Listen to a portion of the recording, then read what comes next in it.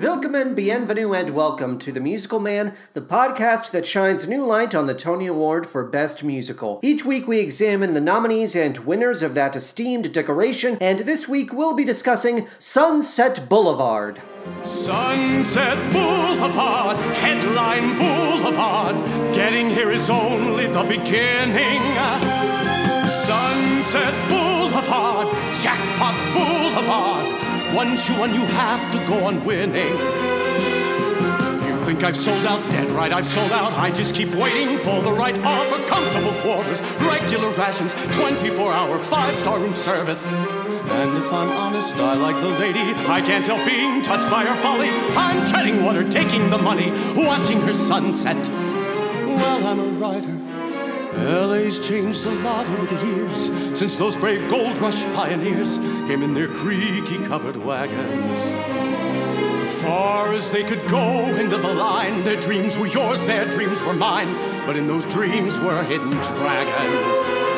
Sunset Boulevard, frenzied Boulevard, swamped with every kind of false emotion. Sunset Boulevard, brutal Boulevard, just like you will wind up in the ocean. But first, how are we doing? I hope this episode of The Musical Man finds you well. As always, I have a couple of announcements here before we dive right into all of the show facts regarding Sunset Boulevard. As of June 2nd, I will have nearly completed the 2-week period following my second vaccination shot. Oh, I am so excited. Please make sure you are vaccinated ASAP and continue to wear masks for the health and sanity of those around you. If you are listening to our Turn It Off series, you would have already received this health and safety message, but this is the main feed, and so we want to make sure that everybody has that at the forefront of their minds. I have another announcement for you regarding the Tony Awards. Maybe you missed this in the news cycle this past week. The bulk of the 74th Annual Tony Awards will stream exclusively via Paramount Plus on September 26, 2021. Later that same night, CBS will air The Tony Awards present Broadway's Back, which will include musical performances and the presentation of some awards, Best Play, Best Musical, etc. This is an insulting plan of action that will most definitely not result in a ton of people signing up for Paramount Plus. So if that's their angle, I don't think that's going to pay off for them. Broadway is back, but we do not have time for everyone. Seems to be the message. Again, insulting, is it not? I agree, it is. Okay, let's get the show facts regarding Sunset Boulevard. So much to go through. We have a historical timeline. Okay, show me the show facts. I will. We're going to start with August 10th, 1950. That's where we're starting. August 10th, 1950, Billy Wilder's Sunset Boulevard premieres at Radio City Music Hall. It goes on to earn a little over $5 million at the box office and secure 3 of the 11 Academy Awards for which it is nominated. A couple of fun facts regarding the film. In order to secure a relative amount of creative freedom in an era of rampant Hollywood censorship, Wilder and his co-writers, Charles Brackett and D.M. Marshman Jr., told Paramount their script was an adaptation of A Can of Beans, a short story that did not actually exist. Oh, I'm so sorry. We can't make any of those changes. It would undermine the integrity of A Can of Beans. No. We will not be doing that. Stars Gloria Swanson and William Holden were only 2 of the names on Billy Wilder's long list of potentials. For the part of Norma Desmond, the delusional and maniacal silent film star who is well past her prime, Wilder approached Mae West, who was offended, Greta Garbo, who was uninterested, Pola Negri, whose Polish accent made her difficult to understand, Clara Bow, who was uninterested, Norma Shearer, who was offended, and Mary Pickford, who was offended. Marlon Brando and Fred MacMurray were considered for the part of Joe, the handsome young screenwriter with a massive chip on his shoulder. Montgomery Clift accepted the role only to quit shortly before filming began, most likely because his real-world affair with singer Libby Holman bore too much of a resemblance to the film's plot. She was an older woman, he was a younger man. What would people say? William Holden won the part in the end, though his weekly salary fell far short of what Montgomery Clift would have received. 1952 through 1957. Gloria Swanson, actor Richard Stapley, and cabaret pianist Dixon Hughes endeavored to write and produce a musical version of the film. The piece, originally titled Starring Norma Desmond, before being rebranded as Boulevard. That's Boulevard with an exclamation point at the end. This project made significant changes to the plot of the film. While the movie concludes with Norma killing Joe in a fit of despair, Swanson's version would have ended like a fairy tale, with the characters parting on fabulous terms. The fat cats at Paramount had given Swanson their blessing to develop her musical, but it was a verbal agreement and therefore not legally binding. In 1957, executive Russell Holman ordered Swanson to abandon the project. To quote him directly, "It would be damaging for the property to be offered to the entertainment public in another form as a stage musical." A lot of the material written by Stapley and Hughes was incorporated into Swanson on Sunset, a 1994 stage show that documented Hughes' relationship with the actress. In 2008, Swanson's original demo recordings from the 1950s were published by Stage Door Records. That album, Gloria Swanson in Boulevard, is currently unavailable to download or stream. But let us now go back to the early 1960s. Stephen Sondheim and Bert Sheavlove begin developing their own Sunset Boulevard musical, but a chance encounter with Billy Wilder at a cocktail party leads Sondheim to cease all efforts. When asked for his opinion on the project, which would have starred Jeanette MacDonald as Norma, Wilder told Sondheim that Sunset deserved to be turned into an opera, not a musical. Sondheim cited this conversation a few years later when Hal Prince, who held the theatrical rights to Sunset at the time, was tinkering with his own ideas for a show. Prince's take on the story would have starred Angela Lansbury, not as a silent film star, but as a legendary diva of the stage. Having been turned away by Sondheim, Hal Prince then met with John Kander and Fred Ebb. "Johnny, Freddie, let's make us a musical!" Their conversations bore nothing in the way of fruit. For the record, I do believe Sondheim did go on to write a Sunset Boulevard musical, and the name of that musical is Passion. Both shows are about dashing, recalcitrant men and the suicidal women who are obsessed with them. The women are like, "I love you," and the men are like, "Oh, that's okay, I'm cool," and the women are like, "Love me," and the men are like, "All right, fine." Both Sunset and Passion end with a tragic death. I mean, they're practically twins. Now let's examine the 1970s through the 1980s. Andrew Lloyd Webber watches Sunset Boulevard for the first time and is inspired to compose a title song for a hypothetical musical adaptation. Elements of this composition would later appear in Webber's score for Gumshoe, a 1971 detective comedy starring Albert Finney. Hal Prince still held the theatrical rights to Sunset, and though Webber expressed interest in the project, he would not hit the ground running until 1989, shortly after his latest musical, Aspects of Love, had premiered on the West End. In general, there was a lot of dithering on Webber's part when it came to developing Sunset, as he believed movies like Gumshoe would help him become a film composer. Needless to say, this did not work out. Webber's only other credit as a film composer, the only credit not related to his stage musicals, I should say, is The Odessa File, a 1974 Jon Voight picture. Here is the tagline from the poster for The Odessa File. Hamburg, Germany, 1963. Peter Miller is going inside the dreaded Odessa. More than a few people hope he doesn't get out. Ever. The ellipsis between doesn't get out and ever contains a whopping 10 dots. Oh, more than a few people hope he doesn't get out. Dot, dot, dot, dot, dot, dot, dot, dot, dot, dot, ever.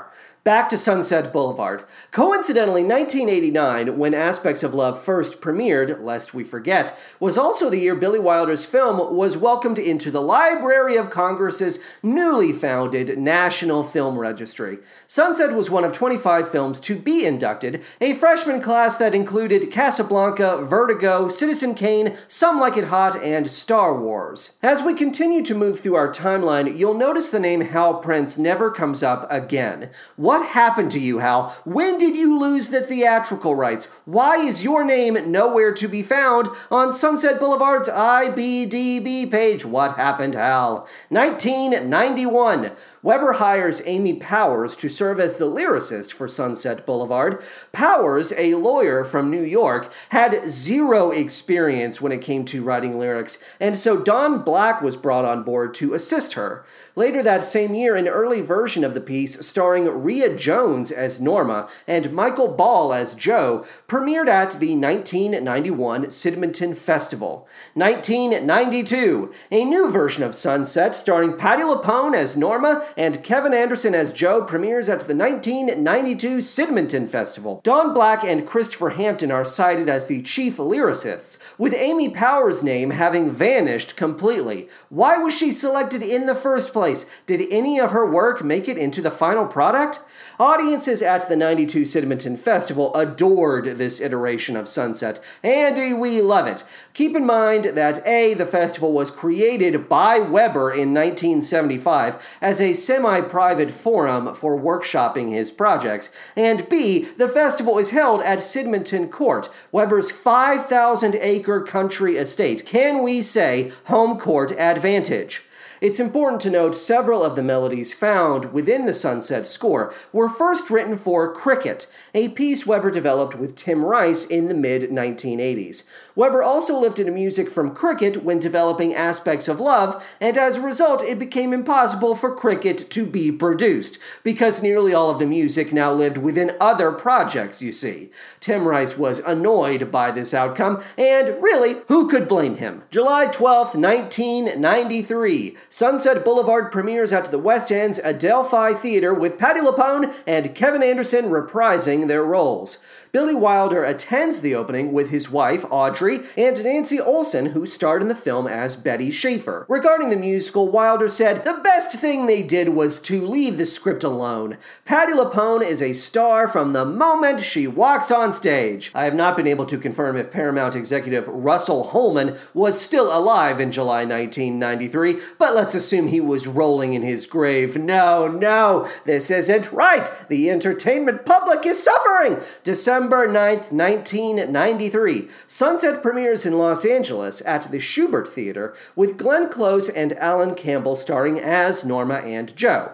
As Close neared the end of her time with the show, producers hired Faye Dunaway as her replacement. Dunaway was eventually fired, and the LA production wound up closing so it could move to Broadway. The producers claimed Dunaway simply could not handle the requirements of the role, and in response, Dunaway filed a lawsuit that was settled behind closed doors. Why anyone thought they could get away with dragging Dunaway in the press is beyond me. April 19th, 1994. A revised version of the musical, which reflected the changes Weber and Company had made in LA, opens on the West End with Betty Buckley and John Barrowman starring. As this era of the West End production went on, Buckley would be replaced by Elaine Page, Petula Clark, and the one and only Rita Moreno. Which brings us to the Broadway production and our nice, juicy, standard, traditional Broadway show facts. The show was the 1995 winner of the Tony Award for Best Musical. It opened on Broadway on November 17th, 1994 at the Minskoff Theater and ran for 977 performances. The book was written by Don Black and Christopher Hampton. The music was, of course, written by Andrew Lloyd Webber, and the lyrics were also written by Don Black and Christopher Hampton.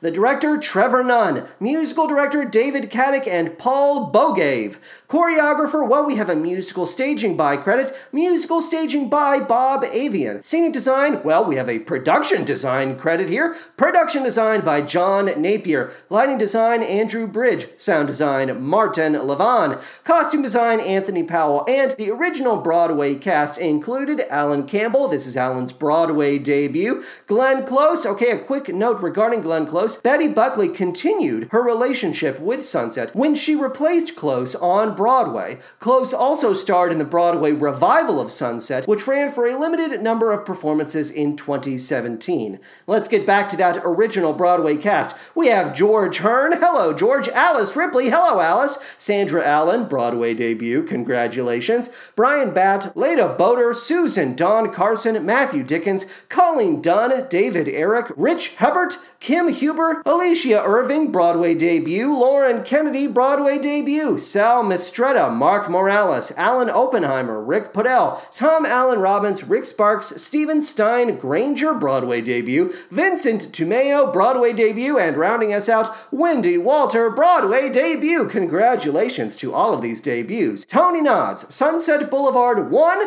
the Tony Award for Best Musical, of course, but it also won Best Book of a Musical, Don Black and Christopher Hampton. Best Original Score, Andrew Lloyd Webber, Don Black, and Christopher Hampton. Best Actress in a Musical, Glenn Close. Best Featured Actor in a Musical, George Hearn. Best Scenic Design, John Napier, and Best Lighting Design, Andrew Bridge. It was additionally nominated for Best Actor in a Musical, Alan Campbell. Best Costume Design, Anthony Powell. Best Choreography, Bob Avian. And Best Direction of a Musical, Trevor Nunn. So in total, 11 nominations, 7 awards, when all was said and done. I would now like to address the chief casting controversy regarding Sunset Boulevard. Webber had initially promised Patti LuPone the role of Norma Desmond on Broadway, and when Webber went back on his promise by firing her, LuPone sued and won a cool $1 million. The lesson here is you do not fuck with Patti LuPone. You don't fuck with Faye Dunaway, and you don't fuck with Patti LuPone. But we should dive into the issue further, as it was and still is a big point of contention within the theater community. Let's hear a bit of this old Entertainment Tonight segment, which attempted to shed some light on the controversy as it was developing. Sunset Boulevard is a classic film about the painful ills of movie stardom. As it turns out, the painful ills of Sunset Boulevard translate quite nicely to the stage as well. There is a big leading lady brouhaha brewing on Broadway. Glenn Close proved she can play this role better than anyone. The glowing reviews for her version of Norma Desmond knocked Patti LuPone, who opened the same show in London, out of a chance to take the show to Broadway. Now Glenn Close will be going instead. Glenn told us this all came as a surprise to her. I know really nothing about that. I don't know what her deal was, and I certainly came here thinking this is all that I was going to do. Patti LuPone will not comment on all this, but she reportedly was so devastated by the news that she could not perform her London show the day she heard. Time magazine critic William Henry III says that producer Andrew Lloyd Webber will have to pay off Patti LuPone, but that it's a calculated risk. Okay, he has to pay $1 million or thereabouts to take care of LuPone. This show is successful. We'll make that back in a few weeks. And if it's not successful, it'll lose 10 times that much. I am in awe of how Entertainment Tonight approaches this story with the subtle touch of a sledgehammer to the ankles. Everyone hates Patti, and Glenn Close is a beautiful movie star who can do no wrong. Shut up, case closed. Regarding the question posed by Time Magazine's William Henry III, Mr. Fancy Pants, no, Sunset Boulevard was not successful. Despite its success at the box office, Patti LuPone and Faye Dunaway's lawsuits, combined with the show's astronomical production and advertising costs, resulted in a net loss of $20 million. Hachi machi, womp womp. We will now hear clips from 2 separate CBS interviews with Patti LuPone. The first is from around 2005, when she was starring in the John Doyle revival of Sweeney Todd. But it has not all been smooth sailing. In 1989, she created the stage role of faded movie star Norma Desmond in the London version of Andrew Lloyd Webber's Sunset Boulevard. But she was replaced by Glenn Close in the Broadway production. Lupone was so distraught that it was a year before she could bring herself to work again. How did you do that?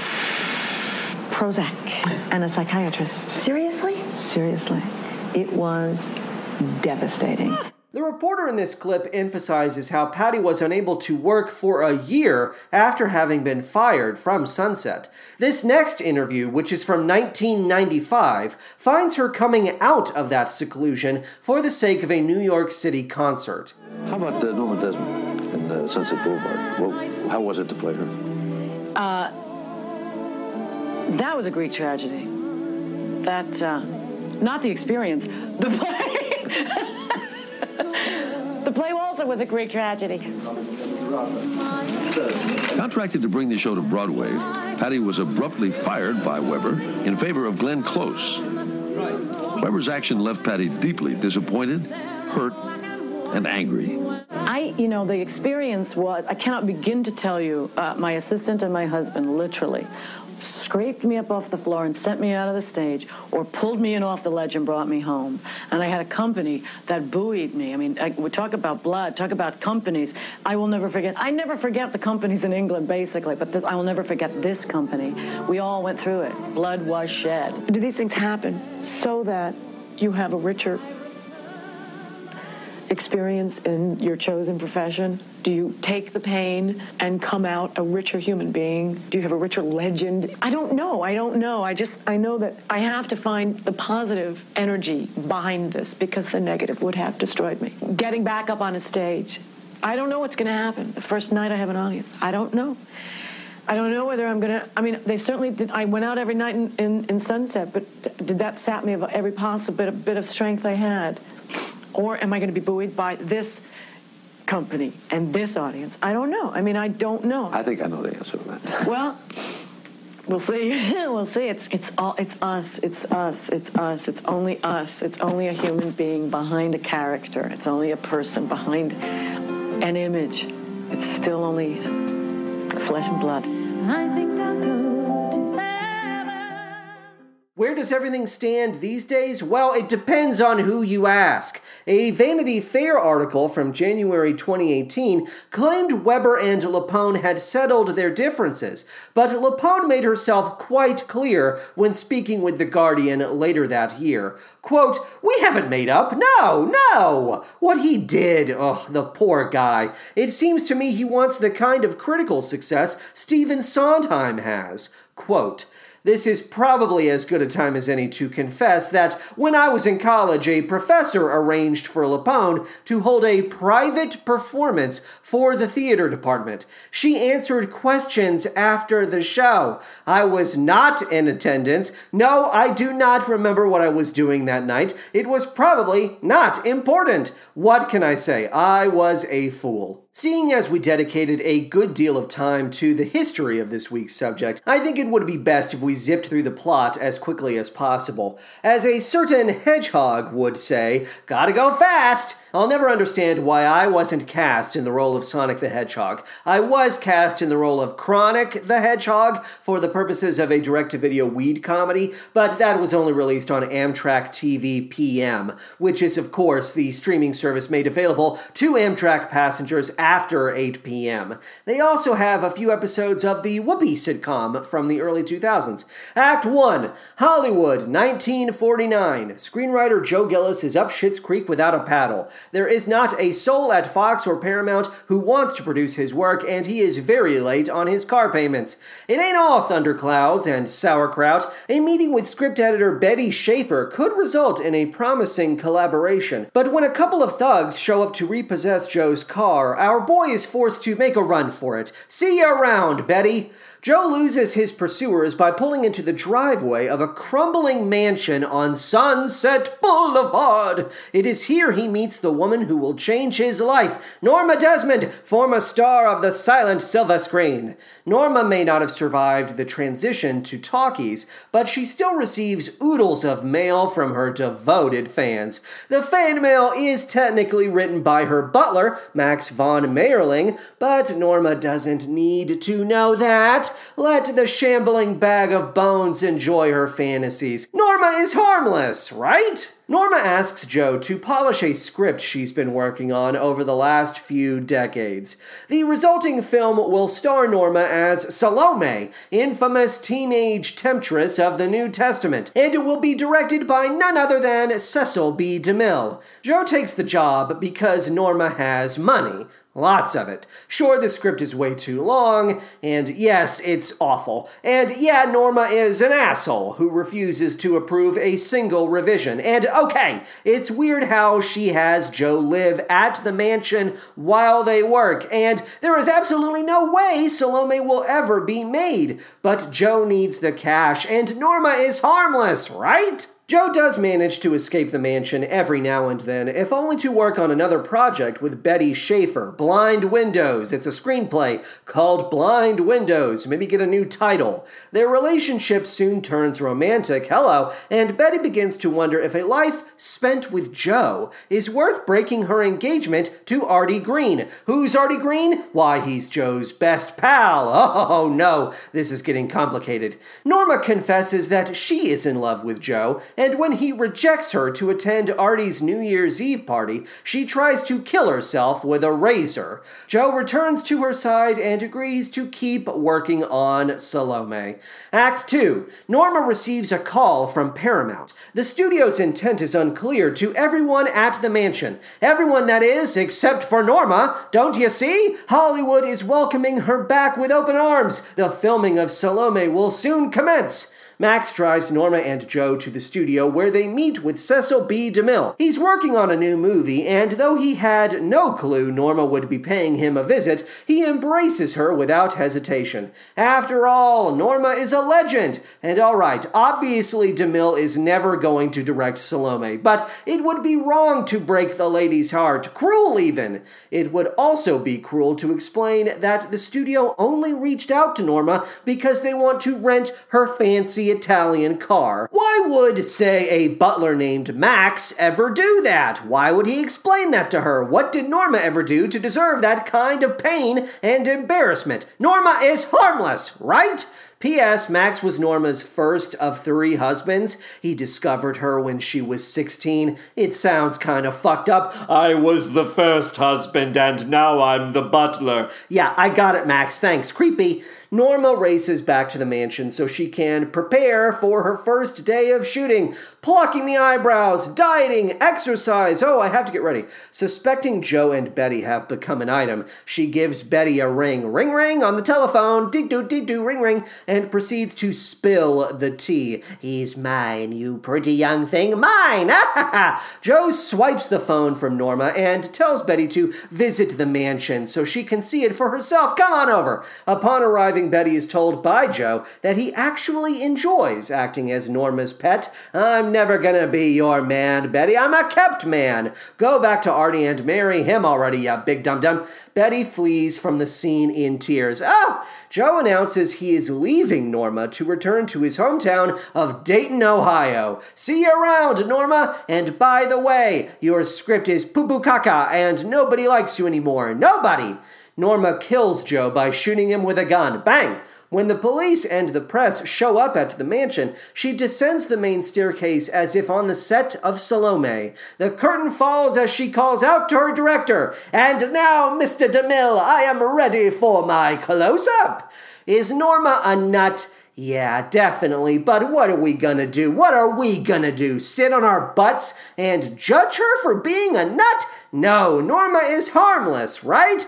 Okay, hold on. I forgot about the shooting Joe with a gun thing. Yeah, seems pretty harmful, actually. All right, you got me. As a reminder, the musical Gloria Swanson wanted to write ended with Norma giving Joe and Betty her blessing before the couple walked off into the sunset.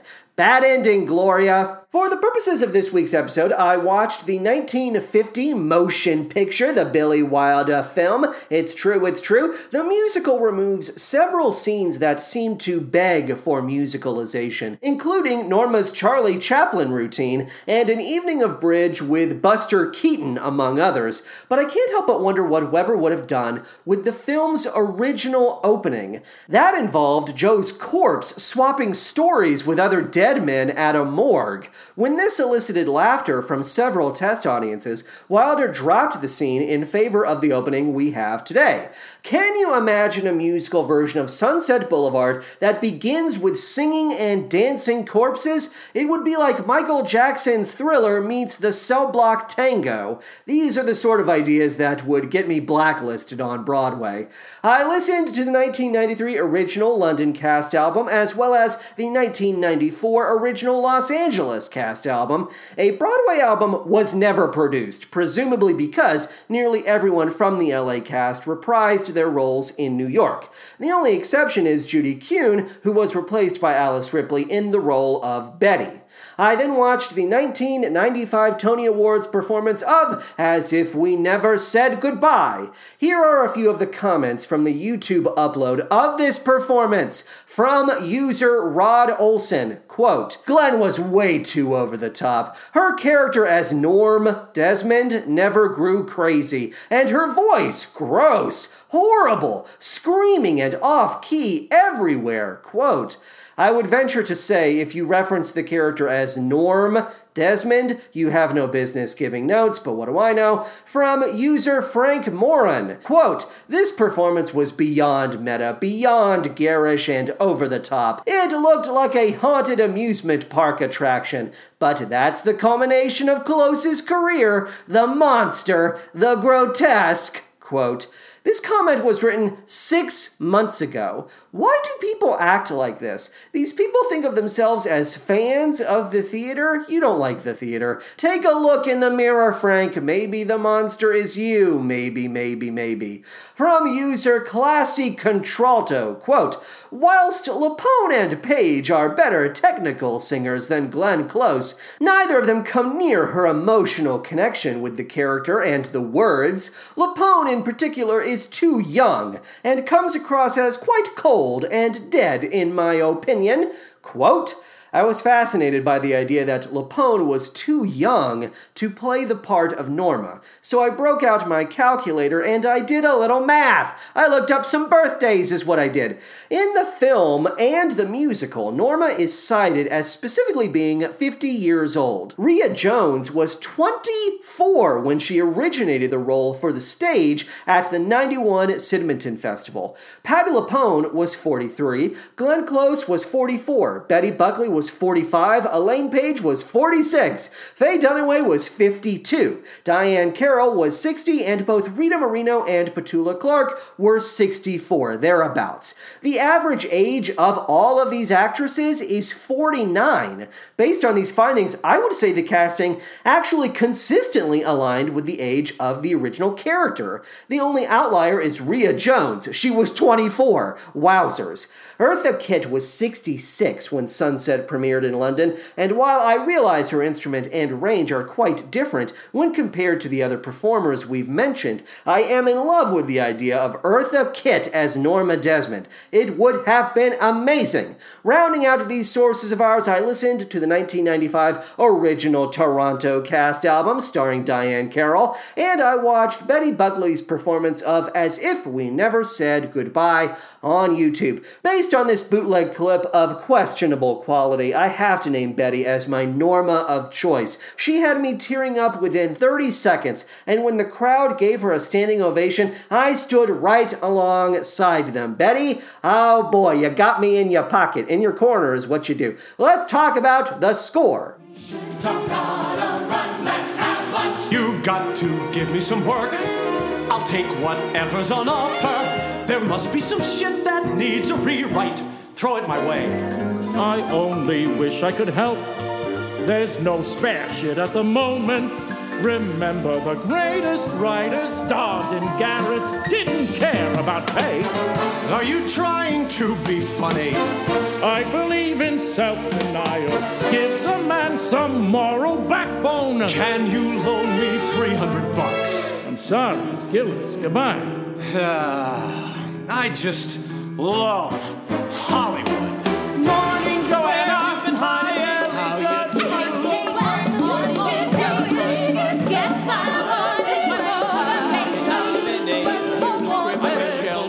Next one, gotta run this weekend. I'm handing it to my second Broadway show. I'm gonna work the metro. I know how to like you. We should talk about a run. Let's have lunch. Good morning, aren't we lucky? Going to work with Jim Moore. Paramount is paradise. Movies for lanes and so forth. We should talk about a run. Let's have lunch. We should talk about a run. Let's have lunch. There are two types of numbers that dominate Weber, Black, and Hampton's score for Sunset Boulevard. There are the Norma Desmond numbers, which involve our lead waltzing through a mental fog, and the Hollywood numbers, which focus on the starry-eyed hopefuls and cynical phony balonies who populate the City of Angels. Let's Have Lunch is the first and best example of the Hollywood numbers. It's corny and insincere by design, fueled by little more than the hot air of puffed-up wannabes, and I enjoy hearing them slice through the air with their stiff greetings and sour complaints. It's very cheesy, very fun. What I don't enjoy is how the LA version of Lunch goes out of its way to invoke foul language. Call me a pilgrim, prude if you must, but hearing Sheldrake call someone a shithead and sing, "Joe, what the fuck brings you here?" is embarrassing. That's embarrassing. None of that exists on the London recording, so what is it doing here? Are we trying to make the show sound more American? I should say this is first heard on the LA album, so that's my theory, that they were trying to make it sound more American, quote unquote. As it existed in London, Sunset Boulevard only had a pair of Hollywood numbers. Let's Have Lunch, of course, but also This Time Next Year. But by the time the show premiered in LA, a third Hollywood number had been added. Every movie's a circus. Circus appears fully formed midway through Act 1, but Weber and company tease it with a brief exchange between Betty and Joe. Let's hear that now. Come on, get off your high horse. Writers with pride don't live in LA. Silence, exile, and cunning, those are the only cards you can play. Sheldrake won't buy the story. He likes trash with fairy lights. Jesus, think of the effort trying to get him to heighten his sights. Every movie's a circus. Can't we discuss this? Schwab's Thursday night. What for? Nothing will happen. I gotta go now. Fight the good fight. What's the rush? This banter does a fine job of establishing the dynamic of our ingenues, with Betty as the go-getter and Joe as the stick in the mud. It takes way too long for that dynamic to evolve over the course of the show, and after a while you start to wonder if Betty has any agency at all, but as a starting point, I like this well enough. What I respect is how casually Betty employs the circus metaphor. Oh, you know, every movie's a circus.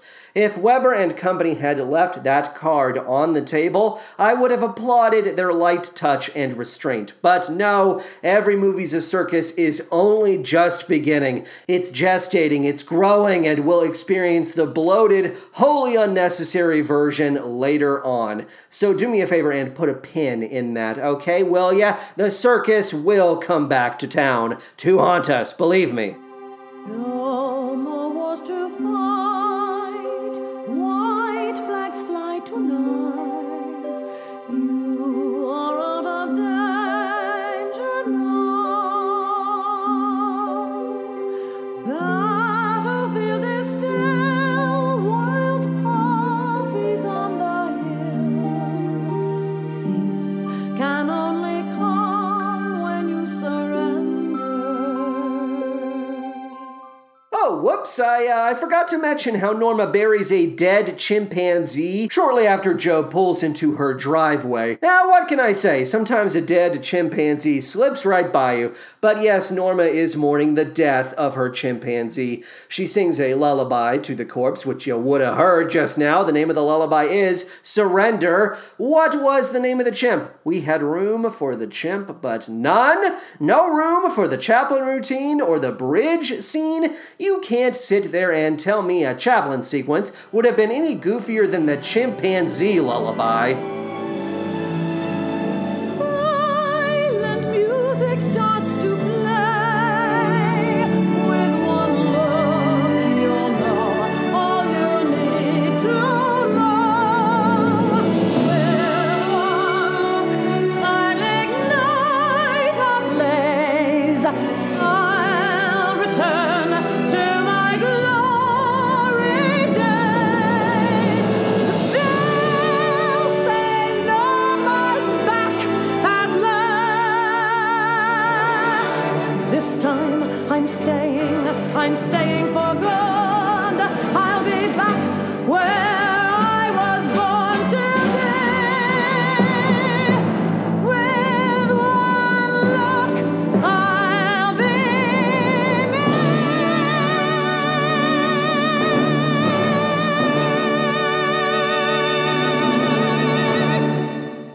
With One Look is the first of 4 Norma Desmond numbers one encounters while strolling along Sunset Boulevard. The others being New Ways to Dream, The Perfect Year, and As If We Never Said Goodbye. I almost excluded The Perfect Year as Joe's presence briefly transforms that song into a duet, but all of these numbers are similarly wistful and erratic, and so we must place all of them under a single umbrella. Do we need all of them? No. With One Look is a gloriously bombastic introduction that draws a sharp, harsh outline for the character, an outline that is filled in by The Perfect Year and As If We Never Said Goodbye. New Ways to Dream is a little more than clutter and should be replaced with a good book scene, but I have a feeling I'm in the minority when it comes to that opinion. What makes With One Look really pop for me is the line from Don Black and Christopher Hampton's book that immediately follows it. The song is over, the applause has dissolved, and Norma has only one thing to say to her intruder. Now go. There's no way this didn't result in a well-deserved laugh every single night. All right, show's over, stupid. Beat it! There's no real need to examine the Salome sequence from stem to stern, but I would like to hear Patti LuPone's delivery of the line, I hate that word. It's a return. I wrote this. It's for DeMille to direct. I didn't know you were planning a comeback. I hate that word. It's a return. Everything you need to know about Patti's approach to Norma can be found in that isolated reading. This is a woman who pulls from a frightfully deep well of emotion. Norma, I mean. The fire in Norma's belly has not gone out yet, but more often than not, her anger and her sorrow are overshadowed by sheer exhaustion. Glenn Close is more interested in sharpening Norma's teeth and fangs, and her line readings reflect that. They're more violent, more animalistic. If that's your bag, keep calm and carry on, I guess, but I prefer a Norma who stockpiles her energy for as long as she can before going on the attack. There was a Maharaja who hanged himself with one of her discarded stockings. She's immortal, caught inside that flickering light beam is a youth which cannot fade.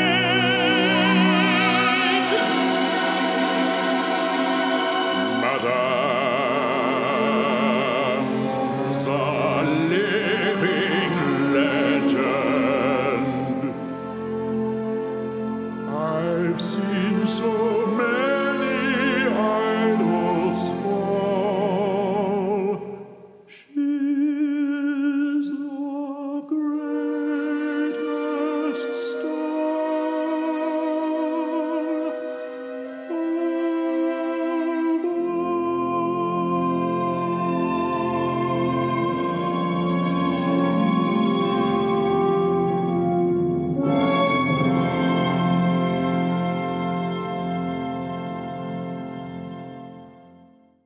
As mentioned previously, a good portion of the Sunset Boulevard score was lifted from Cricket, but I'll be damned if I don't hear the Phantom of the Opera in Max's mournful soliloquy, the greatest star of all. The ascension, the ramp-up, I should say, and final power note heard in the music of the night. Let your soul take you where you long to be. You know it. That is replicated here. She's immortal, caught inside that flickering light beam is a youth which cannot fade.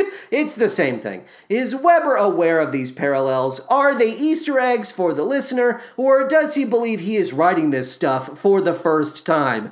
I could go into a pint-sized rant about his adaptation of Cinderella and how it's clearly ripping off Rodgers and Hammerstein, but we need to stay on schedule. I find Max to be unintentionally hilarious. George Hearn is a champ for pushing through this maudlin slop with a straight face, but all I hear is Max from Cats Don't Dance. Yes, Miss Dimple. I'll tell you this, Max should not be repeating Norma's line about the pictures and how they got small and what have you. We just heard Norma say that no less than 5 minutes ago. That line belongs to Norma, Max. Stop riding her coattails.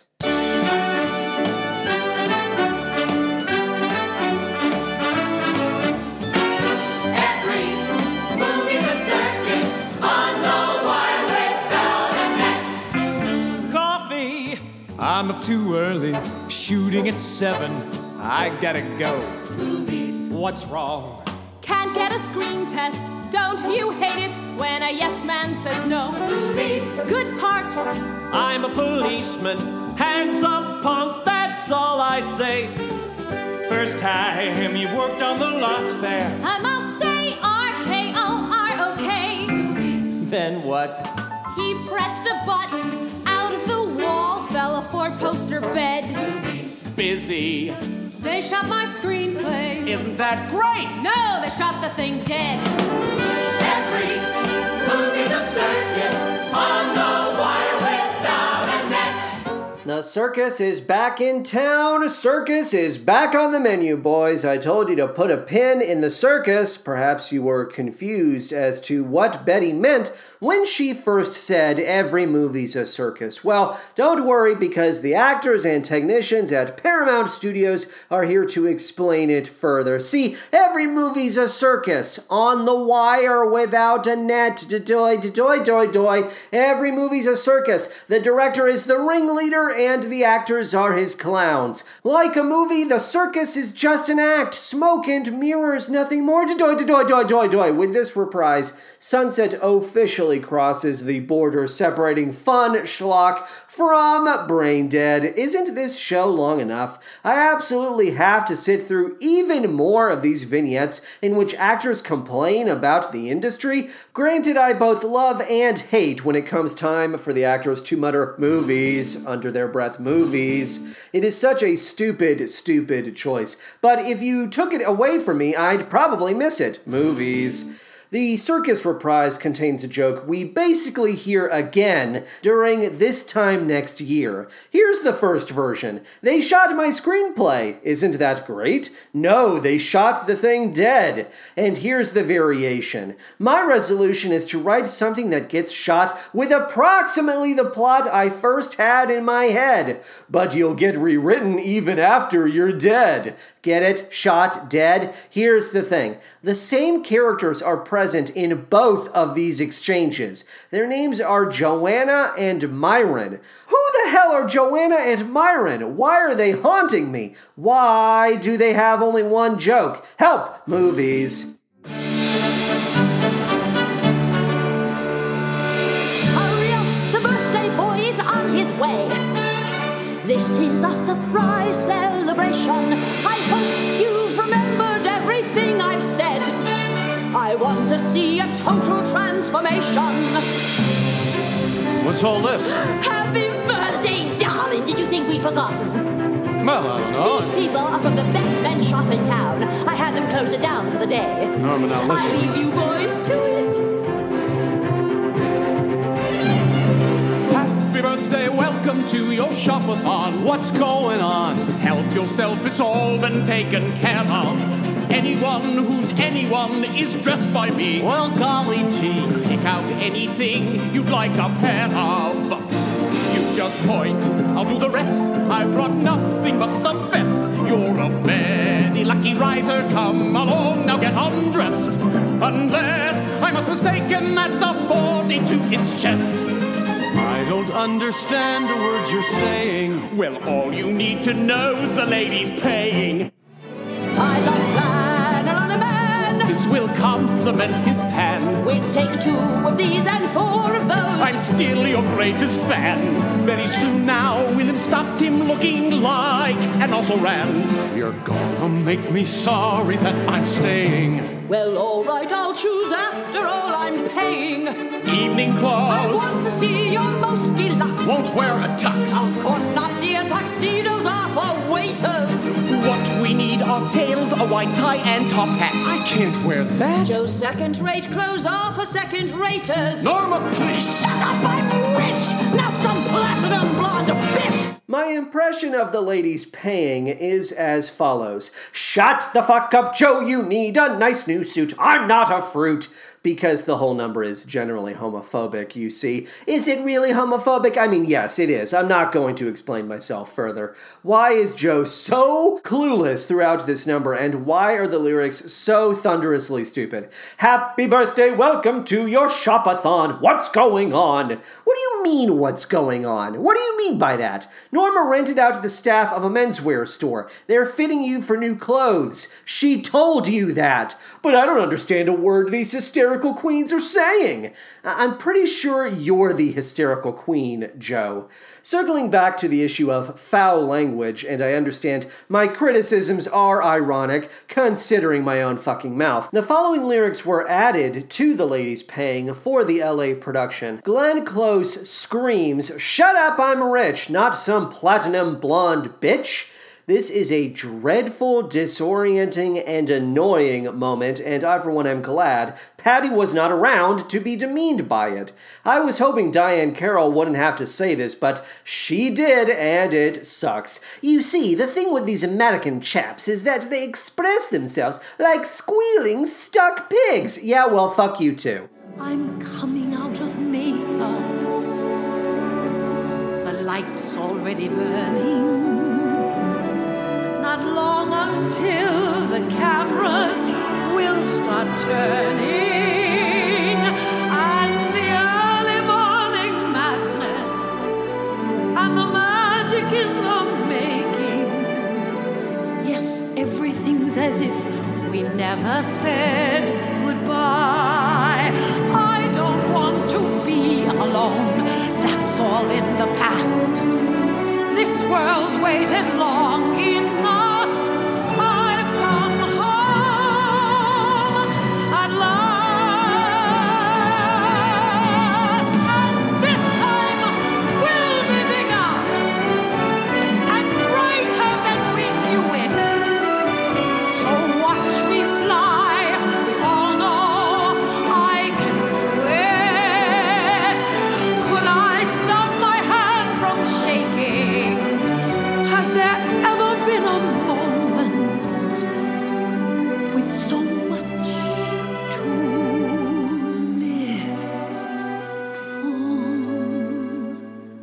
There is not a single song within Sunset Boulevard that can hold a candle to As If We Never Said Goodbye. It is the showstopper, and everyone involved knows as much. Betty's take may be my favorite, but Diane Carroll is lighting up the night with her rendition, which is why I chose to feature it here. Remember, you can have your preferences, you should have preferences, but there's no need to be nasty about it, like some greasy YouTube users I know. Here's what I really like about the lead-up to this song. Norma's interaction with a certain spotlight operator named Hog-Eye. We should probably hear every version of this exchange from every major cast album. London, Los Angeles, and Toronto. Hog-Eye, it's your time to shine, buddy.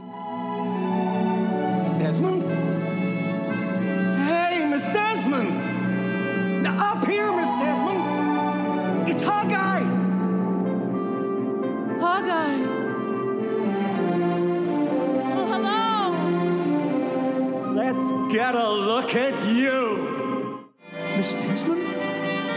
Hey, Miss Desmond! Up here, Miss Desmond. It's Hawkeye. Hawkeye! Well, hello? Let's get a look at you. Miss Desmond. Hey, Miss Desmond. Up here, Miss Desmond. It's Hawkeye. Hawkeye. Well, hello? Let's get a look at you. For the most part, everyone who plays Norma makes the same choice. Sure, they know Hawkeye, of course. Hawkeye, hello! But for the purposes of the Tony Awards, you wouldn't have heard this in the montage we just played for you. But in the Tony Awards performance, Glenn Close chooses wary skepticism in the face of Hawkeye's greeting. Oh, Hawkeye! Hello, Max! It's very funny. It is now time to discuss Sunset's finale, which is typically presented on the albums as a mammoth 11 to 12 minute track. As is my wont, I'm going to compare London's finale to that of Los Angeles. In London, the musical ends almost exactly like the movie. Max calls lights, camera, action. Norma, in character as Salome, then silently descends the staircase before stopping to address whom she believes to be her crew. Let us hear the London finale now. Lights! Cameras! Action!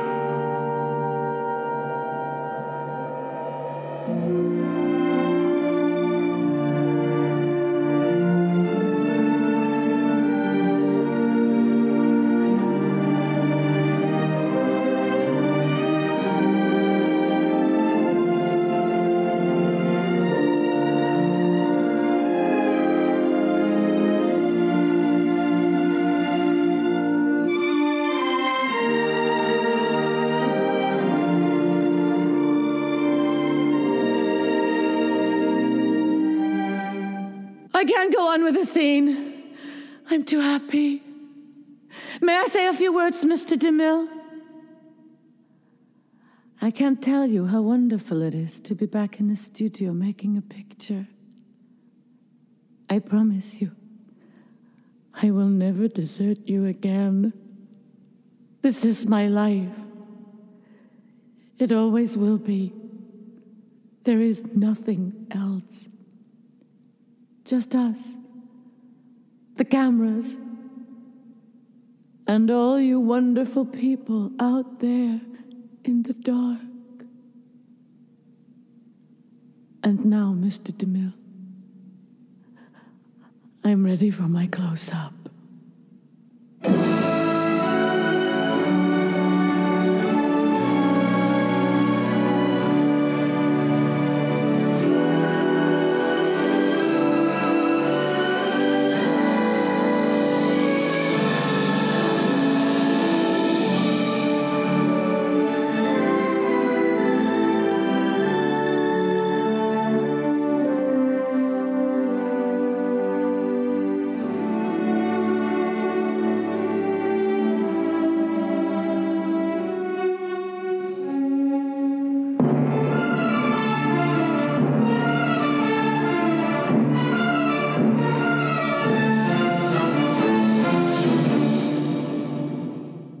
Again, this is just like the movie. Norma delivers her world-famous close-up line, and the orchestra takes us out with a grand flourish. We're not messing with a proven formula. Now let's hear how Los Angeles handled this same series of moments.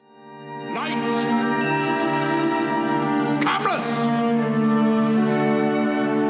Action!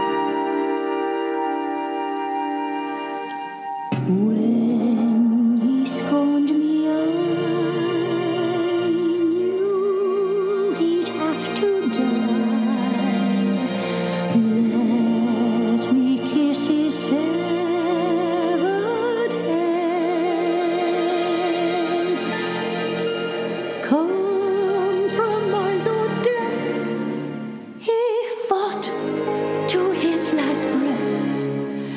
He never had it in him to surrender.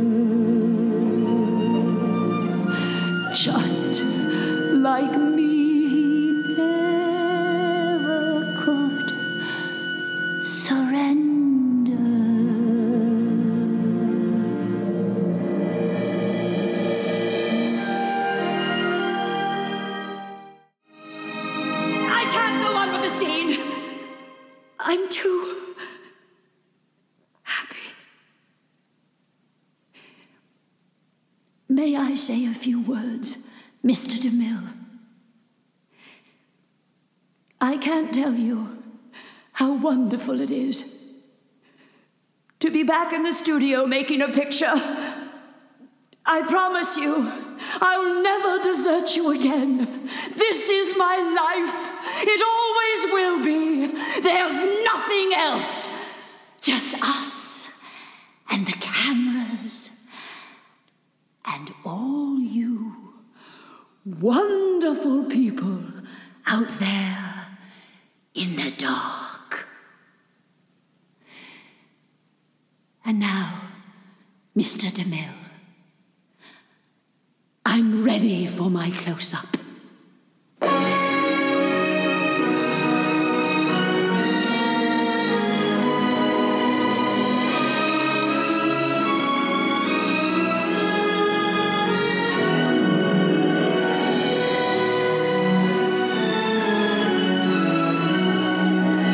This time I'm staying for good. I'll be back where I was born to be. With one look, I'll be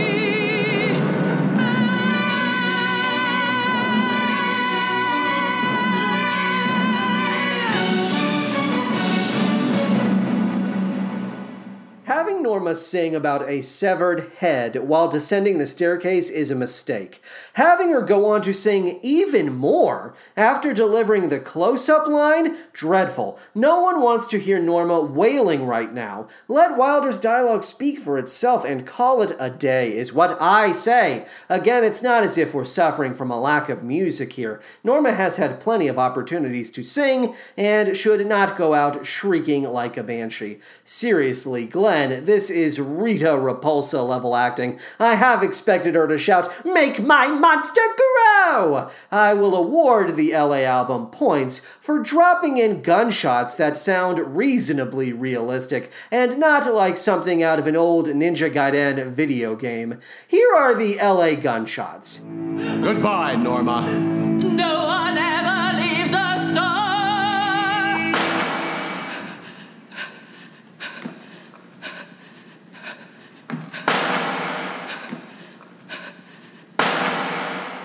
All right, and here are the London gunshots. No one ever leaves a star.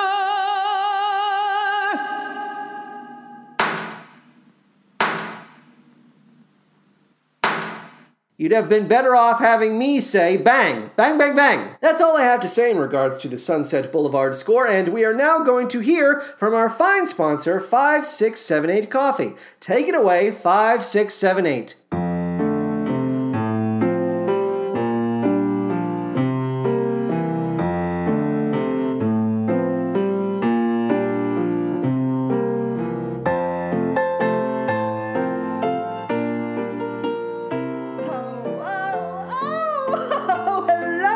I am Louisa Bellamy. I am 16 years old and I am special. I am very special. Oh, I think of things that no one has ever thought of in their life. Oh my God. The things that I come up with. For example, you might drink 5, 6, 7, 8 coffee. We all do. I love 5, 6, 7, 8 coffee. You love 5, 6, 7, 8 coffee. That doesn't make us special. It's all in how you use the coffee. Now you, for example, you're not special like me. I am 16 years old. I am special. You're not special. You drink what? You drink the coffee from a thermos or a mug or a little teacup? What do you put the coffee in a teacup? What are you, a maniac? I wouldn't do that. No, I am young. I'm filled with life and originality. Ooh, I invent things is what I do. You know what I do? I use the coffee as a weapon. I hurl it. I hurl it from the receptacle, the thermos, the mug. I would never use a teacup. You're out of your mind. I would hurl the coffee in the face of the boy who likes me,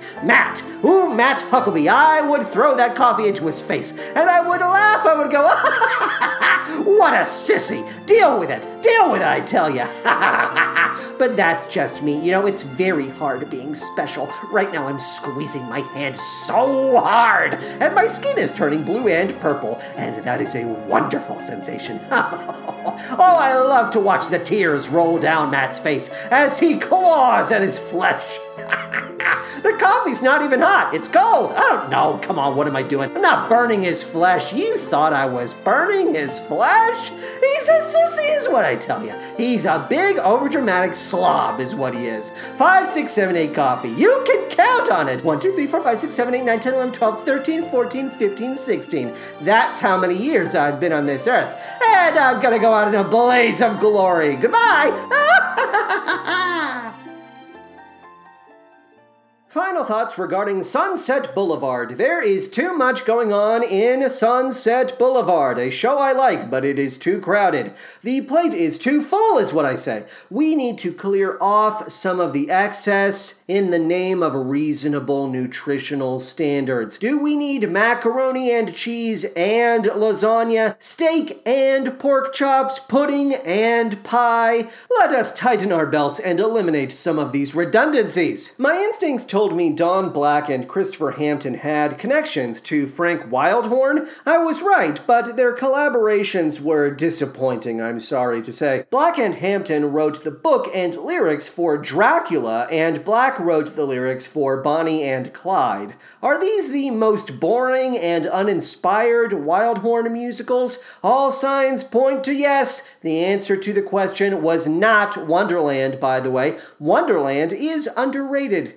While we're on the subject, Jack Murphy wrote the lyrics for Wildhorn's adaptation of The Count of Monte Cristo, and one of the songs from that score is called Every Day a Little Death. If I have already brought this up on the podcast, I do not apologize because it is fascinating. Now, as a reminder, the winner of the Tony Award for Best Musical was, of course, Sunset Boulevard, and the only other show nominated that season was Smokey Joe's Cafe. So it was a showdown between Sunset Boulevard and Smokey Joe's Cafe, it was. And do I think Sunset Boulevard deserved to win the Tony Award for Best Musical? Yes. Over Smokey Joe's Cafe? Yes, I do. That's the answer I give to you.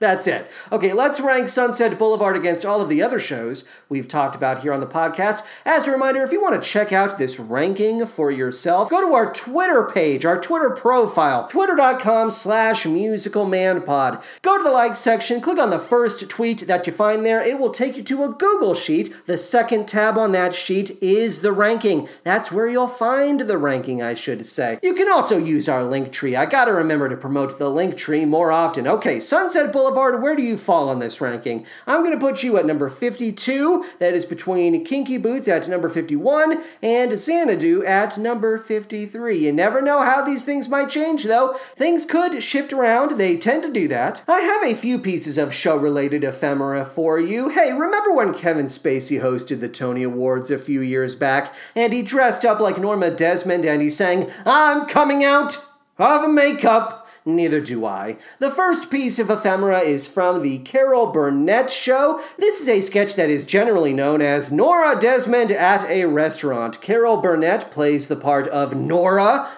Desmond, and Harvey Korman plays the butler, Max. Let's hear that sketch. Hello, Armand. Please. Do you have a table for Miss Nora Desmond? Nora Desmond coming here? We don't want her to be mobbed by thousands of her worshipping fans. Right, I understand, yes. We must keep it quiet. The great Nora Desmond, the star who single-handedly made Hollywood what it was, is coming out of retirement to eat. Oh, you can trust me, Max. Oh, Max. Max, don't let the autograph hounds hurt me, please. Max, please. Do not worry, madam. I will protect you, as I have, day and night for the past 40 years. Thank you, Max.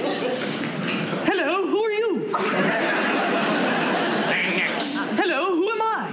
You are Nora Desmond. I don't want anyone to know I'm here, not even me. Do you understand? I'm sorry, madam. Max. Yes? I feel as if I'm being watched. It's nobody, madam. It's only a picture of Rudolph Valentino. Nonsense, Max. Rudy hasn't made a picture in years. say hello to him anyway. Hello, Rudy. How have you been? Max, what's the matter with Rudy? Why doesn't he answer me? He only made silent pictures. The second piece of ephemera I have for you is an August 3rd, 1970 segment from The Dick Cavett Show. Dick is interviewing Gloria Swanson and Janis Joplin simultaneously in this segment. For context, Gloria hands Dick a small stack of index cards shortly after coming on stage. These cards bear a number of jokes, witticisms. Dick is a little unclear on the matter. He seems to be confused in general. Let's hear that. Remember the line in Sunset Boulevard, and Gloria Swanson said they don't make faces like that anymore? Here is a lovely lady, Miss Gloria Swanson.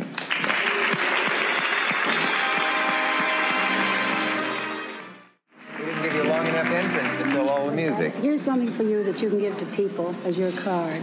Please don't make a big fuss over me. Just treat me as you would any other brilliant person. You hang funny signs on your wall? No, but... Don't just sit there worry. I think there's one of those in my office. Why are you handing out cards, Miss Swanson? Because I thought they were very amusing for you especially. Well, you're very kind. Like any other brilliant person. Oh. How do you do? Silver-tongued devil, you. I beg your pardon? What'd you say? Said you were a silver-tongued devil. No, those are not mine. Those are not mine. I wish they were. They were given to me, and I thought you might use them. Thank you very much. Thank you for, you sent me a photograph of a sculpture you did. It was very nice. Oh, yes, you got that. Yeah. You're still after my features? Yes, I am. Yeah? I want to do his head. You know what I mean by that? Yes, I do.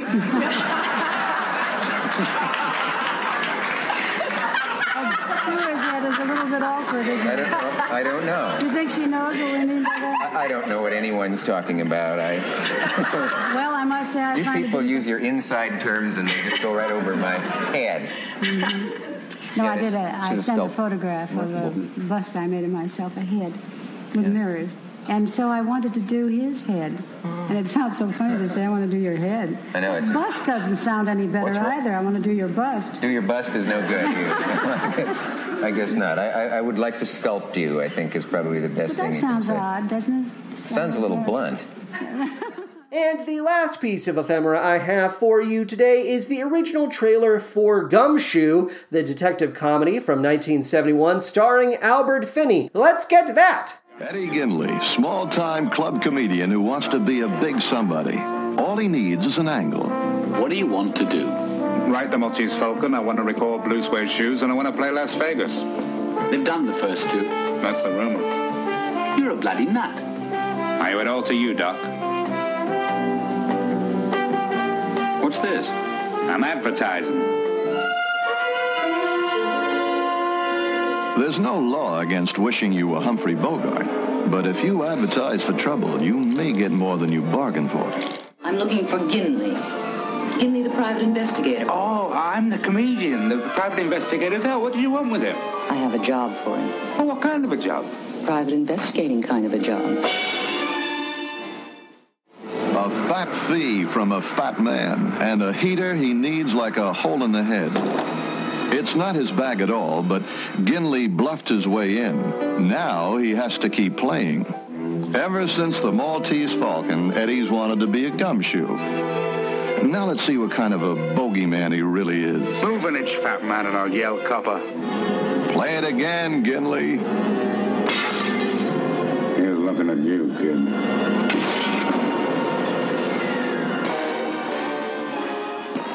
I'm enjoying the music from this trailer, I have to say. I have to assume it's most likely from Weber's score. The trailer ends with Albert Finney tossing a Molotov cocktail into a house and firing a gun in the air while standing in the street. The cocktail does explode. It is quite violent. This is a comedy? That's my question. To determine which show we discuss next, we'll need to take a ride on the musical carousel, otherwise known as the random number generator I named after that classic Rodgers and Hammerstein show, Dump Trucks, a filthy musicale. Everyone ready? And then away we go.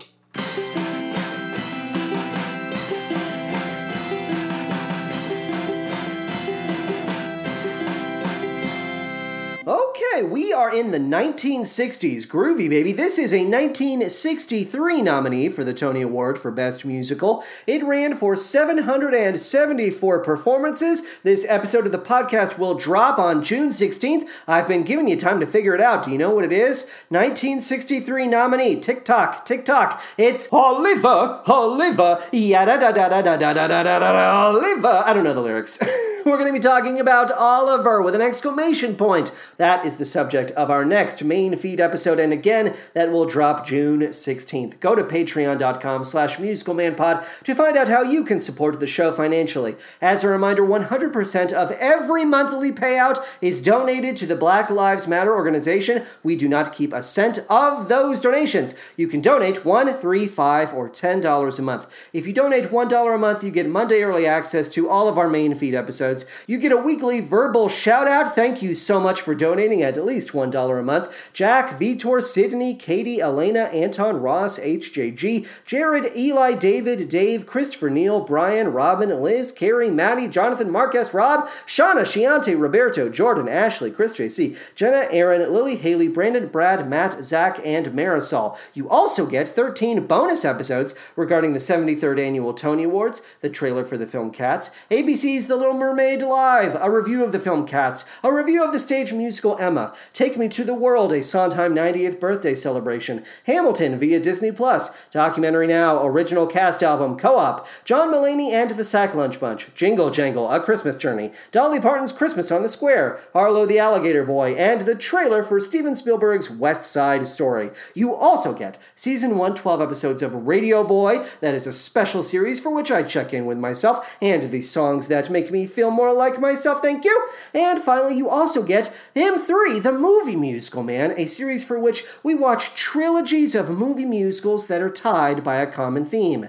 If you donate $3 a month, you get everything I've already mentioned, plus a musical shout-out in the style of a character, actor, or composer of your choosing. Who do you want to hear from? We'll arrange it. You also get Season 1, 10 episodes of Wildcats Everywhere, the High School Musical podcast, as well as a special episode regarding Julie and the Phantoms. $5 a month will net you everything I've already described, plus you get to stop the musical carousel and determine what show I discuss here on the podcast. If it was nominated for the Tony Award for Best Musical, and we have not already talked about it, you can make me talk about it. You also get Seasons 1 and 2, that's 24 episodes of All I Ask of You, an advice show hosted by the Phantom of the Opera. You get access to our Broadway and Chicago review series, and Volumes 1 and 2 of Shout About It. Those are collections of 5, 6, 7, 8 coffee ads and musical shout-outs from the first 50 episodes of the show. $10 a month will get you everything I've already described, plus you get exclusive announcements regarding future subjects of the main feed. You get Season 1, 12 episodes of The Snub Club. That's a show dedicated to Broadway musicals that were not nominated for the Tony Award for Best Musical. And finally, you get access to our brand new series. It is ongoing right now. It's known as Turn It Off. It's dedicated to off-Broadway musicals. Those episodes are coming out every other week. We have already covered Emojiland, Soft Power, and The Fantastics, so the next episode is going to be all about We Are the Tigers. If you're listening to the show via Apple Podcasts or Podchaser, please take a minute to write a 5-star review for the show. We want to have a total of 65-star reviews. Once we get to that point, I will record a special episode all about Disney's Zombies franchise. Zombies and Zombies 2. It's true, we have a total of 47. We haven't had any new 5-star reviews since March. That is embarrassing. Get on it. If you're listening to this episode, I'm yelling at you. I have begged, I have pleaded, and now I am yelling at you. Maybe you're streaming the show. I don't know. Maybe you're streaming it via Spotify, Stitcher, Audible, or Podbean. musicalmanpod.podbean.com. Follow us on Twitter at musicalmanpod and email me at musicalmanpod@gmail.com. Thanks as always to Patty and Benny. Oh my gosh, you're amazing. Patty, Benny, I have not mentioned you once throughout this episode. What is wrong with me? Oh my gosh, you are amazing. I'm so happy to be so close to my full vaccination status. We are going to be the Three Musketeers, I tell you what. We're going to be back in each other's faces soon enough. Oh, it's going to be so wonderful. Thank you to Alex Green for our beautiful logo, and thank you to Zach Little for our fabulous intro and outro themes. Oh, you know what that sound means? Yes, just when the fun is starting comes the time for parting. Oh well, we'll catch up some other time, specifically specifically on the next episode of The Musical Man. So long, farewell, auf Wiedersehen, and good night.